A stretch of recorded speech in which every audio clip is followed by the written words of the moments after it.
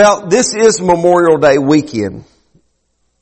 And this weekend is about commemorating those that gave their all. And in that I mean those that gave their life in the service to this country from the very beginning, if you would.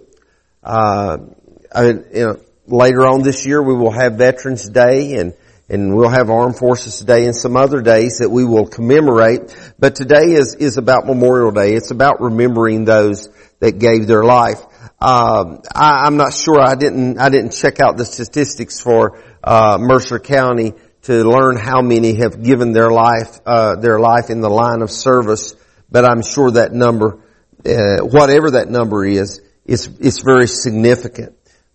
People went away in defense of our freedom, or to fight to obtain our freedoms, and they never got to return home to their families. So today we do take the time to remember those that gave all, regardless of what war they fought in, what generation they're from. We appreciate those that have given their all in all, that we may be here today. And I know I've had people actually tell me that a statement such as I'm about to make was an offense to them, and they were other nations in most cases. But you know what? I still think, and I still believe with all of my heart, that in spite of our problems, in spite of our difficulties, that we still live on the very best place, the very best country that we can live on the face of the earth. And it's because God has blessed us and people were willing to give their all. Yeah. So with that being said, I want to preach to you a message this morning that I thought very fitting for this weekend of the year. And as we come to this message on this Memorial Day Sunday, I want you to turn in your Bibles to John chapter 15, and then we're going to go to Ephesians chapter 2. John chapter 15, verse 13, a very familiar verse of Scripture to us. Most of us, we probably can think about this. John 15 and 13 says, "No one has greater love than this, to lay down his life for his friends." That's very fitting on this Memorial Day. Very fitting for those, maybe our ancestors or people that we have never known or never will know, that laid down their life for the freedoms that we have in this country. And then we go on into Paul's writings to the church at Ephesus in the book of Ephesians chapter 2. In the book of Ephesians chapter 2 verses 1 through 5, Paul says, "As for you, you were dead in your transgression and sins, in which you used to live when you followed the ways of this world and of the ruler of the kingdom of the air, the spirit who is now at work in those who are disobedient. All of us also lived among them at one time, gratifying the cravings of our flesh and following its desires and its thoughts. Like the rest, we were by nature deserving of wrath." We deserve nothing more than anybody else, is what Paul is saying. "But because of His great love for us, God, who is rich in mercy, made us alive with Christ, even when we were dead in transgressions. It is by grace that you have been saved." I want to preach to you this morning the message with just capturing from the verse of Scripture that we first read to you, and that is this simply, no greater love. No greater love. And as we preach with that thought in mind of no greater love, I want you to gather with me this morning just on these 4 points. 4 points. The first point is God's love is unmerited. And I urge you maybe to keep your Bibles open or to even make you some notes, because there's some very significant, very important scriptures this morning that I want to reference. As we think about God's love being unmerited, we go back to where I just read to you from out of Ephesians chapter 2 and in verse 3. And Paul establishes in his writing to the church that we're all children of wrath. Now, most of us think of ourselves as being fairly good people. You know, we're good people. We're probably good citizens. You may have even won an award or something for being a good citizen. But we're all children of wrath.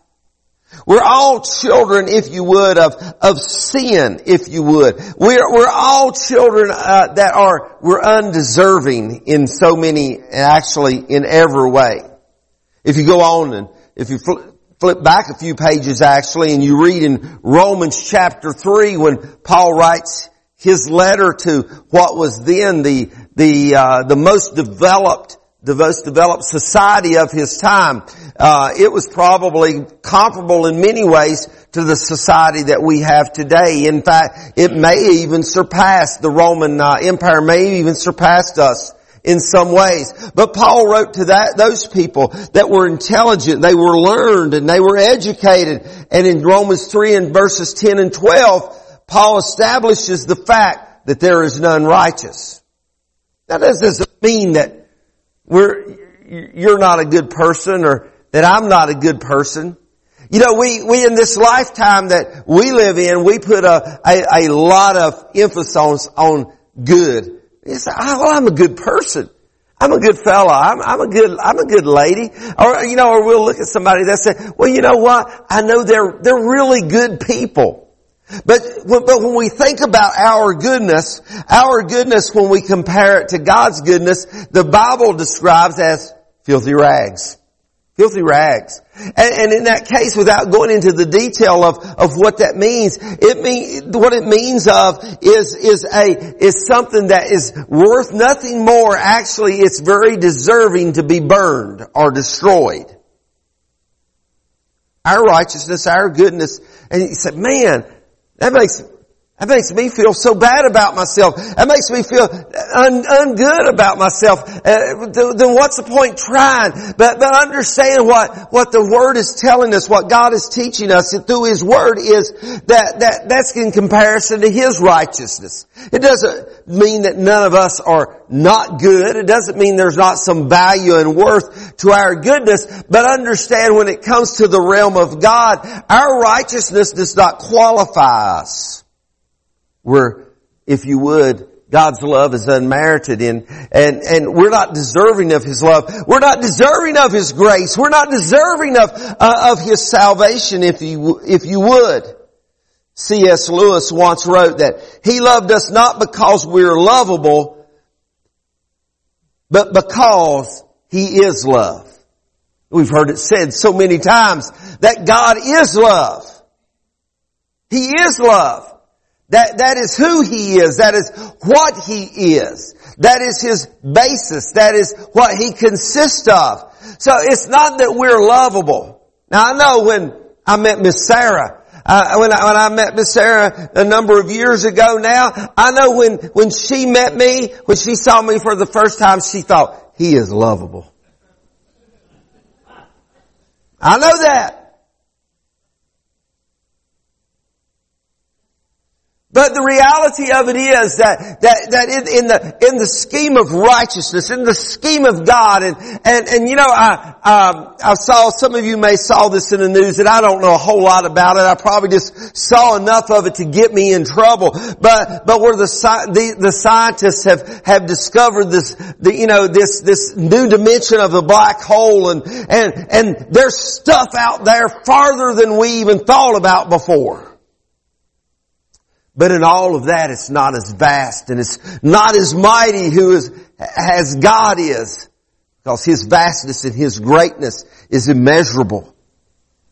And it's eternal. And we don't merit any of His love, but a God that is so vast and so great and so eternal, He decided, He didn't decide, He is love. He just loves us, even though we're undeserving of it. a Swedish pastor named Karl Barth. Even though he was a Calvinist, he is considered the foremost theologian that ever came out of Switzerland. And as Karl Barth said in a question and answer period, and he was a professor, he was an intelligent man, he was a theologian, and even though he was Calvinist, there's great worth and wealth found in his wisdom. He said in a question and answer period, and it was a gathering of pastors and church leaders, and as he sat in that question and answer period, he was asked the question, Dr. Carl, what is the most profound thought that you know? What is the most profound thought that you have ever had? And this man that was well educated, still considered a great theologian, his answer was simply this: Jesus loves me, this I know, for the Bible tells me so. Now, we don't sing that song too much anymore, do we? We used to teach it to our kids.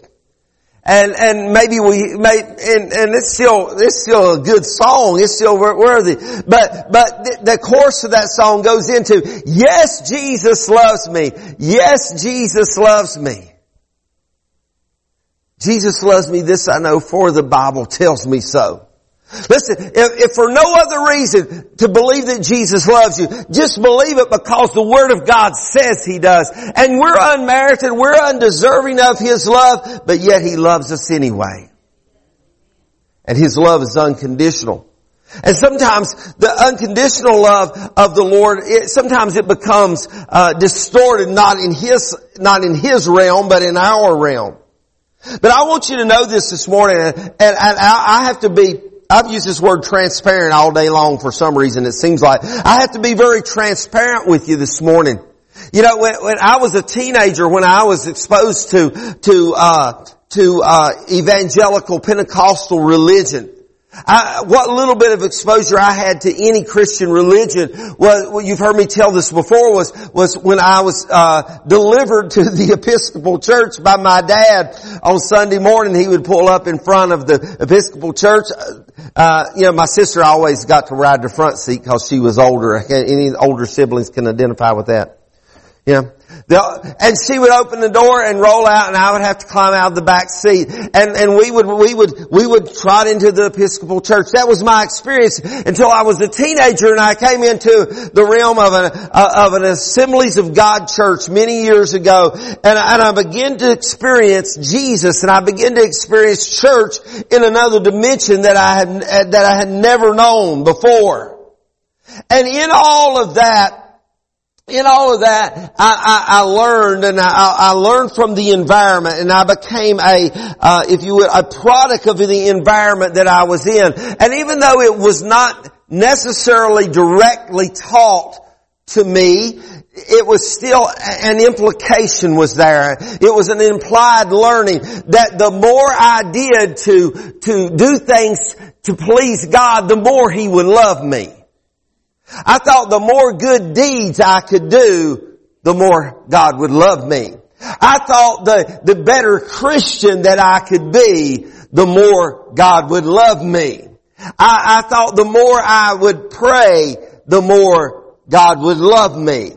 I thought the more I could sing and the songs and play the music, that perhaps the more God would love me. But in reality, here's why I come to realize later in life that there is nothing you or I can do to make God love us any more than He already loves us.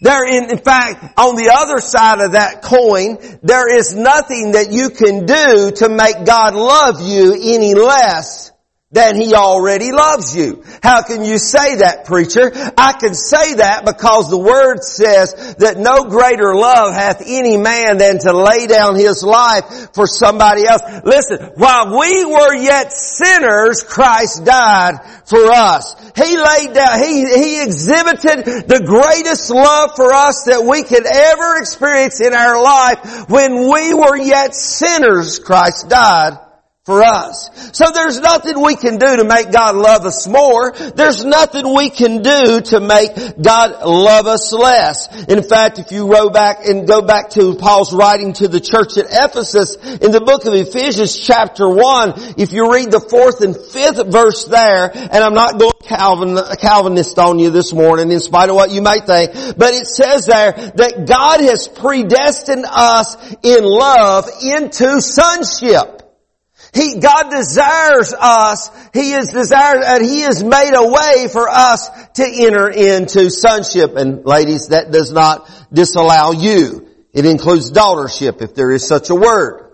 Yet, we forget about that sometime, and we forget about that the most extreme amount of love that could ever be displayed was displayed when Jesus Christ, listen, in spite of what you may think, Jesus was not killed. Jesus was not murdered. Jesus was not assassinated. Jesus gave His life on that cross. He released His life unto His accusers, if you would. But He gave His life on the cross in order that we may be saved. He gave His life on the cross because there is no greater love that a man can have than to lay down his life for a friend. And guess what? God considers us friends. And His love was displayed through Christ on the cross. But here is the key factor. Sometimes this, I mentioned a minute ago, sometimes this part gets distorted. So yes, God loved us. He loves us. He still loves us. He not only loved the world, He still loves the world. And He gave Jesus on the cross. But here is where many people miss the mark. Yes, He loves you. You can't make Him love you any more. You can't make Him love you any less. But the key to it all is that you receive His love through faith in salvation. Listen, if you never receive His love through faith unto salvation, then you are completely missing it. Listen, if you don't receive Christ's love unto salvation, when you leave this world, or if any of us, including myself, if we leave this world without knowing the love of Christ in the fullness of salvation, then it is as we've never been loved at all. You say, man, that's weird, preacher. That's weird. But Christ has given us the opportunity. He has sent His Holy Spirit. The Holy Spirit convicts our hearts. The Holy Spirit draws us into salvation. In fact, the Word of God says it's impossible for a person to be saved unless the Holy Spirit draw them. So God has given us the opportunity. He loves us unconditionally, and He gives us the opportunity to receive that unconditional love in a personal relationship through the man Jesus Christ. And that's a decision that only you can make. You have to make that decision. Somebody said, if you ever paid any attention to the Church of Oprah, some of y'all get what I'm talking about? The Church of Oprah. Well, how could a loving God send anybody to hell? I had a person that was a Christian. I can't dispute them that they're whether or not they're saved. That's not for me. They have a testimony of faith. But they said, yes, I'm a Christian, I'm saved, but I do not believe in a literal hell. I believe hell just means you don't get to go to heaven. I still believe in hell.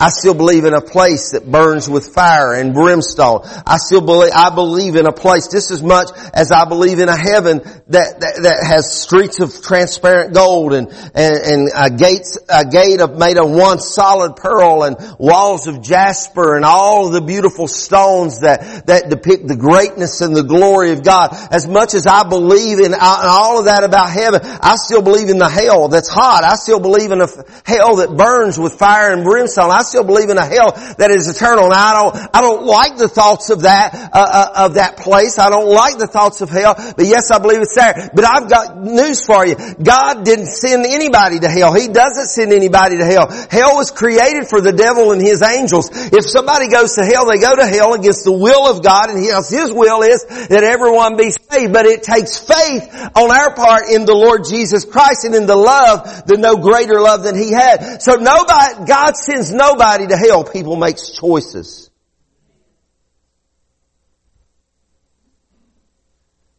But God's love is unconditional. He loved us in spite of ourselves. And He loves us with a perfect love that can't be improved upon no matter what you and I do. He just wants us to receive His love and faith. Thirdly, God's love is eternal. You know, I think most of us struggle with this. I think most of us struggle with this because, and I know because statistics tell us, you know, in America today, probably more than 50% of the people in this room have been divorced or remarried. There's that potential is there.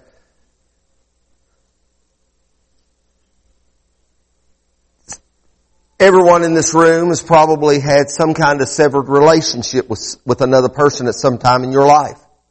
And I'm not criticizing anybody that's been divorced or remarried. Don't misunderstand me. I'm not criticizing people that have had differences and relationships has been broken. But understand this with me. I think we struggle with grasping the eternal love of God because the love that we have, the love that we know is it's temporary. It's circumstantial. You know, I know the reason that Sarah just became infatuated with me and loved me so much. You know, I know why she was overwhelmed with me. It's cause I loved her. Yeah. Plus, not to be the circumstances that, you know, I was good looking and had a nice car, you know, and all kinds of things going for me, you know. But our love is so often connected with circumstances and elements that are around us. And sometimes we can develop emotions or we can develop feelings, and in reality it's not love at all. And that's not to say that there's not true love. It's not to say that real love doesn't exist. But I'm saying there's sometimes that it's an emotional circumstance for us. Sometimes it's a circumstance where we just become attached through our emotion, through our psyche, if you would. But God's love is everlasting. You know, there's been people that not in a romantic sense, but there's been people that I've known, there's been friends I've had through my lifetime, and I thought, man, I really love this person. This person is such a great friend. This person, I love them so much. They're a comrade, they're a friend, they're a pal, they're a buddy, you know, whatever the case may be. But here's the deal. But something comes up. Something happens. There's a disagreement. There's changes in our lives. And all of a sudden that person that I thought that I really loved, and it doesn't mean that I didn't love them, but I no longer have that relationship with them. I no longer have that camaraderie with them. I no longer have that close knit, that close ties with them. You see, our love for one another can change simply because circumstances change. But do you understand that God's love doesn't change with circumstances? God's love doesn't change because, you know, your hair fell out.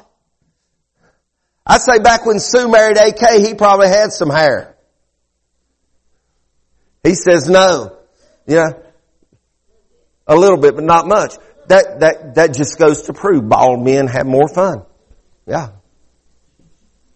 But circumstances change. Some of us, if you look back at pictures from a few years ago, some of us do not have the same physique that we used to have. My wife's up here saying, amen. I'm sure she's speaking that in a positive sense. God's love doesn't change when circumstances change. Sometimes our emotions, our love, it changes. But when we read Jeremiah chapter 31, when we read the words of the prophet, it says, the Lord hath appeared of old unto me, saying, Yea, I have loved thee with an everlasting love, therefore with loving kindness I have drawn thee.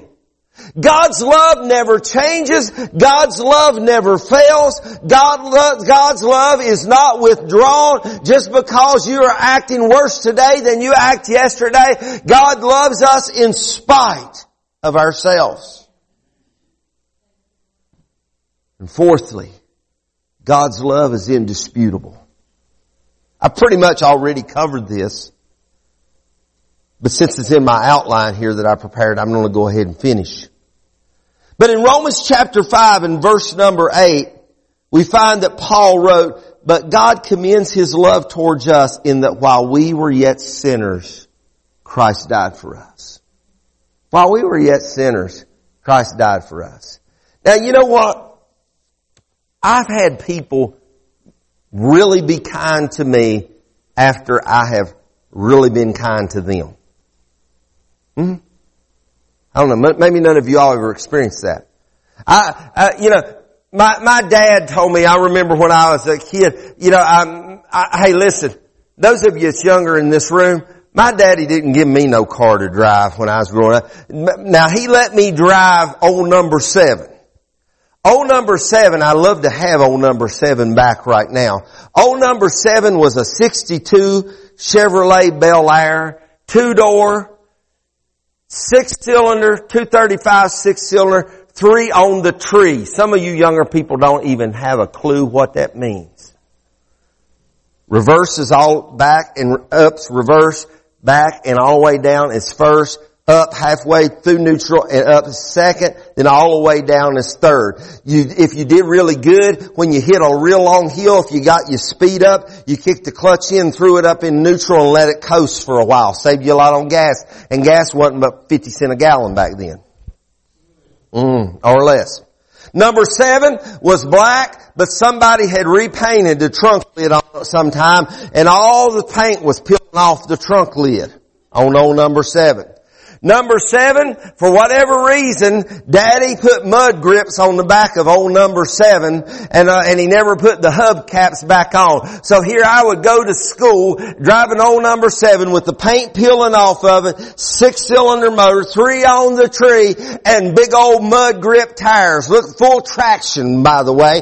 Full traction mud grip tires. Some of y'all don't even have a clue what that means nowadays. And I drove that to high school, and I was proud as can be. Until I decided I wasn't going to play sports anymore in high school. I was going to get me a job because I was going to buy me a car. And I bought it. 1972. It wasn't new, by the way. I'm not that old. 1972 Rally Sport Nova. Where's all my Chevrolet fans? 1972 Rally Sport Nova. 10th anniversary edition Nova. Only year they made a rally in a Nova. And I bought me one. It was the ugliest lime green with a big old black stripe down the side of it. I'd love to have it back now. I know where it's sitting at, but I couldn't touch it because I don't have $40,000 to buy it back. But you know what? When I bought that car, going back to, you said, you done forgot about your point. No, I'm coming back to it. When I bought that car, $1,200. That's a lot of money. $1,200. My daddy didn't say a whole lot. Daddy said, hey boy, he said, I'm going to tell you one thing now. He said, you done went and bought that car. He said, you tear it up, you don't fix it. He said, I don't tell you something else now, boy.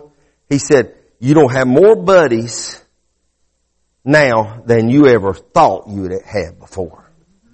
He said, you don't have more buddies that's going to want to hop in that car, and they're going to want to ride with you, and they don't want to go place with you. He said, and I tell you what else they don't do. He said, they don't try to get you to spin the tires. Miss Connie, my daddy was exactly right. I can remember You used to go to Withfield, you used to circle Pizza Hut, go all the way down to the other end of Main Street, and there was a place called Ray's King Burger. And you circle Ray's King Burger, and you come out, and you go down Main Street and do the same thing every Friday and Saturday night. I'd love to have some more Friday and Saturday nights like that. People don't do that stuff. I don't know where young people go now. I guess they go to the Walmart parking lot. So I'm hanging out with my buddies and we're riding Pizza Hut to Ray's. Pizza Hut to Ray's. I come out of Ray's King Burger one night and I thought, I'm going to get on it a little bit. And I light the tires up. I had smoke coming off both tires and out both exhaust pipes. I was burning them up. But you know what? I found out my buddies was like riding in the car when it was running pretty good, but when I tore it up, they weren't my buddies anymore. Until I got the car fixed anyway. But I said all that and I told that story, which is true by the way, but I told that to tell you this. That while we were yet sinners, Christ died for us. God's not a fair weather friend. But we don't need to use Him as one. We don't need to use Him as when things are bad. When things are bad, then we don't run to God. When things are good, then we don't need you, God. God is not a fair weather friend. His love is indisputable. You can't argue with it. And when you read that verse that says, while we were yet sinners, Christ died for us, it said, but God commends His love to us. Commend comes from a word in the Greek that means to show, to prove, or to exhibit, to demonstrate without argument. There is no dispute. There is no dispute about God's love for us. It's indisputable. It can't be argued against. Nobody, you say, how can you say that? What guarantee do you have? The guarantee that I have is while He was yet sinners, Christ died for us. He gave Himself. You notice it didn't say He was murdered for us. It doesn't say He was assassinated for us. It says while we were yet sinners, He died for us. No greater love has any man than to give his life for his friends. So God proves His love by not giving us what we deserve. Because we deserve wrath. We deserve that place, hell, that I talked about a few minutes ago. That's what we deserve because we were born into sin. We were born into wrath. But He doesn't give us what we deserved. The psalmist said this, David said this in the 103rd Psalm, and David knew he was guilty of sin. But he said, He hath not dealt with us after our sins, nor rewarded us according to our iniquities. If we got what we deserved, man, none of us would stand a chance whatsoever. But because one man loved us enough to lay down His life. On this Memorial Weekend, I appreciate the men and women that have given their lives throughout the generations that we may be here this morning. But let me tell you, there has never been one as great as the Lord Jesus Christ. That gave His life for us, displayed such a love for us, that we can't even really imagine. John Peterson summed up the love of God in the words of a song. The title of the song, it's an old hymnal song written back in 1955. The title of the song is There Is No Greater Love. Here's some of the lyrics that John Peterson penned in that song. There is no greater love than that of Christ above, that made Him stoop to earth, become a man, and by His death provide redemption's plan. There is no greater love, and that's why I'm singing of God's love, so rich and free, revealed at Calvary. There is no greater love. There is no greater love than the love of God. There is no love that can be unmerited, yet be unconditional. and can be eternal and can be indisputable, except the love of God. You see, it's the love that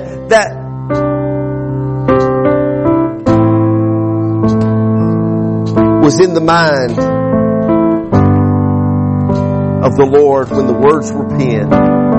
No greater love has any man than to lay down his life for another. The love of God. The love of God. How wonderful it is. And I'll go back and I'll reiterate one more time.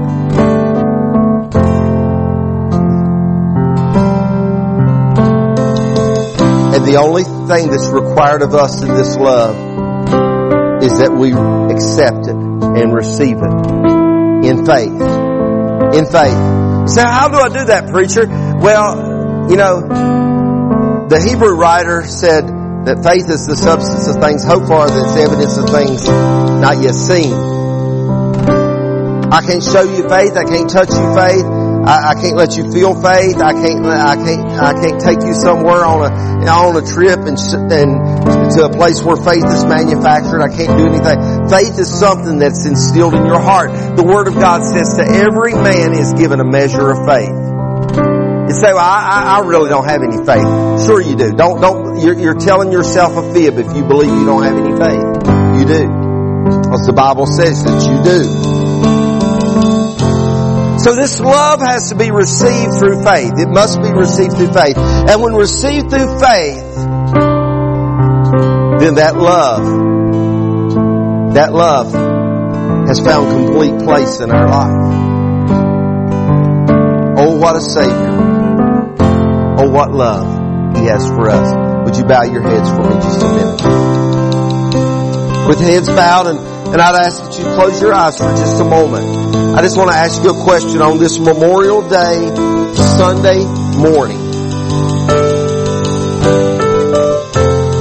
If you're in this room and you've never accepted Jesus Christ as your Lord and Savior, or perhaps you're watching by live stream this morning on Facebook. Maybe you're watching it later, but you're seeing this broadcast and you've never been saved. Let me tell you, God's got so much love for you. You can't make Him love you any more than He already does, but what He does desire of you is that you believe Him in faith and that you receive that love into your heart. So this morning, if you're in this room and you're unsaved, or you're in this room and maybe you've drifted away from the Lord and you need to get back to Him, would you just slip up your hand without any embarrassment, I promise, and say, Pastor, pray for me. Anybody in this room? Pastor, I need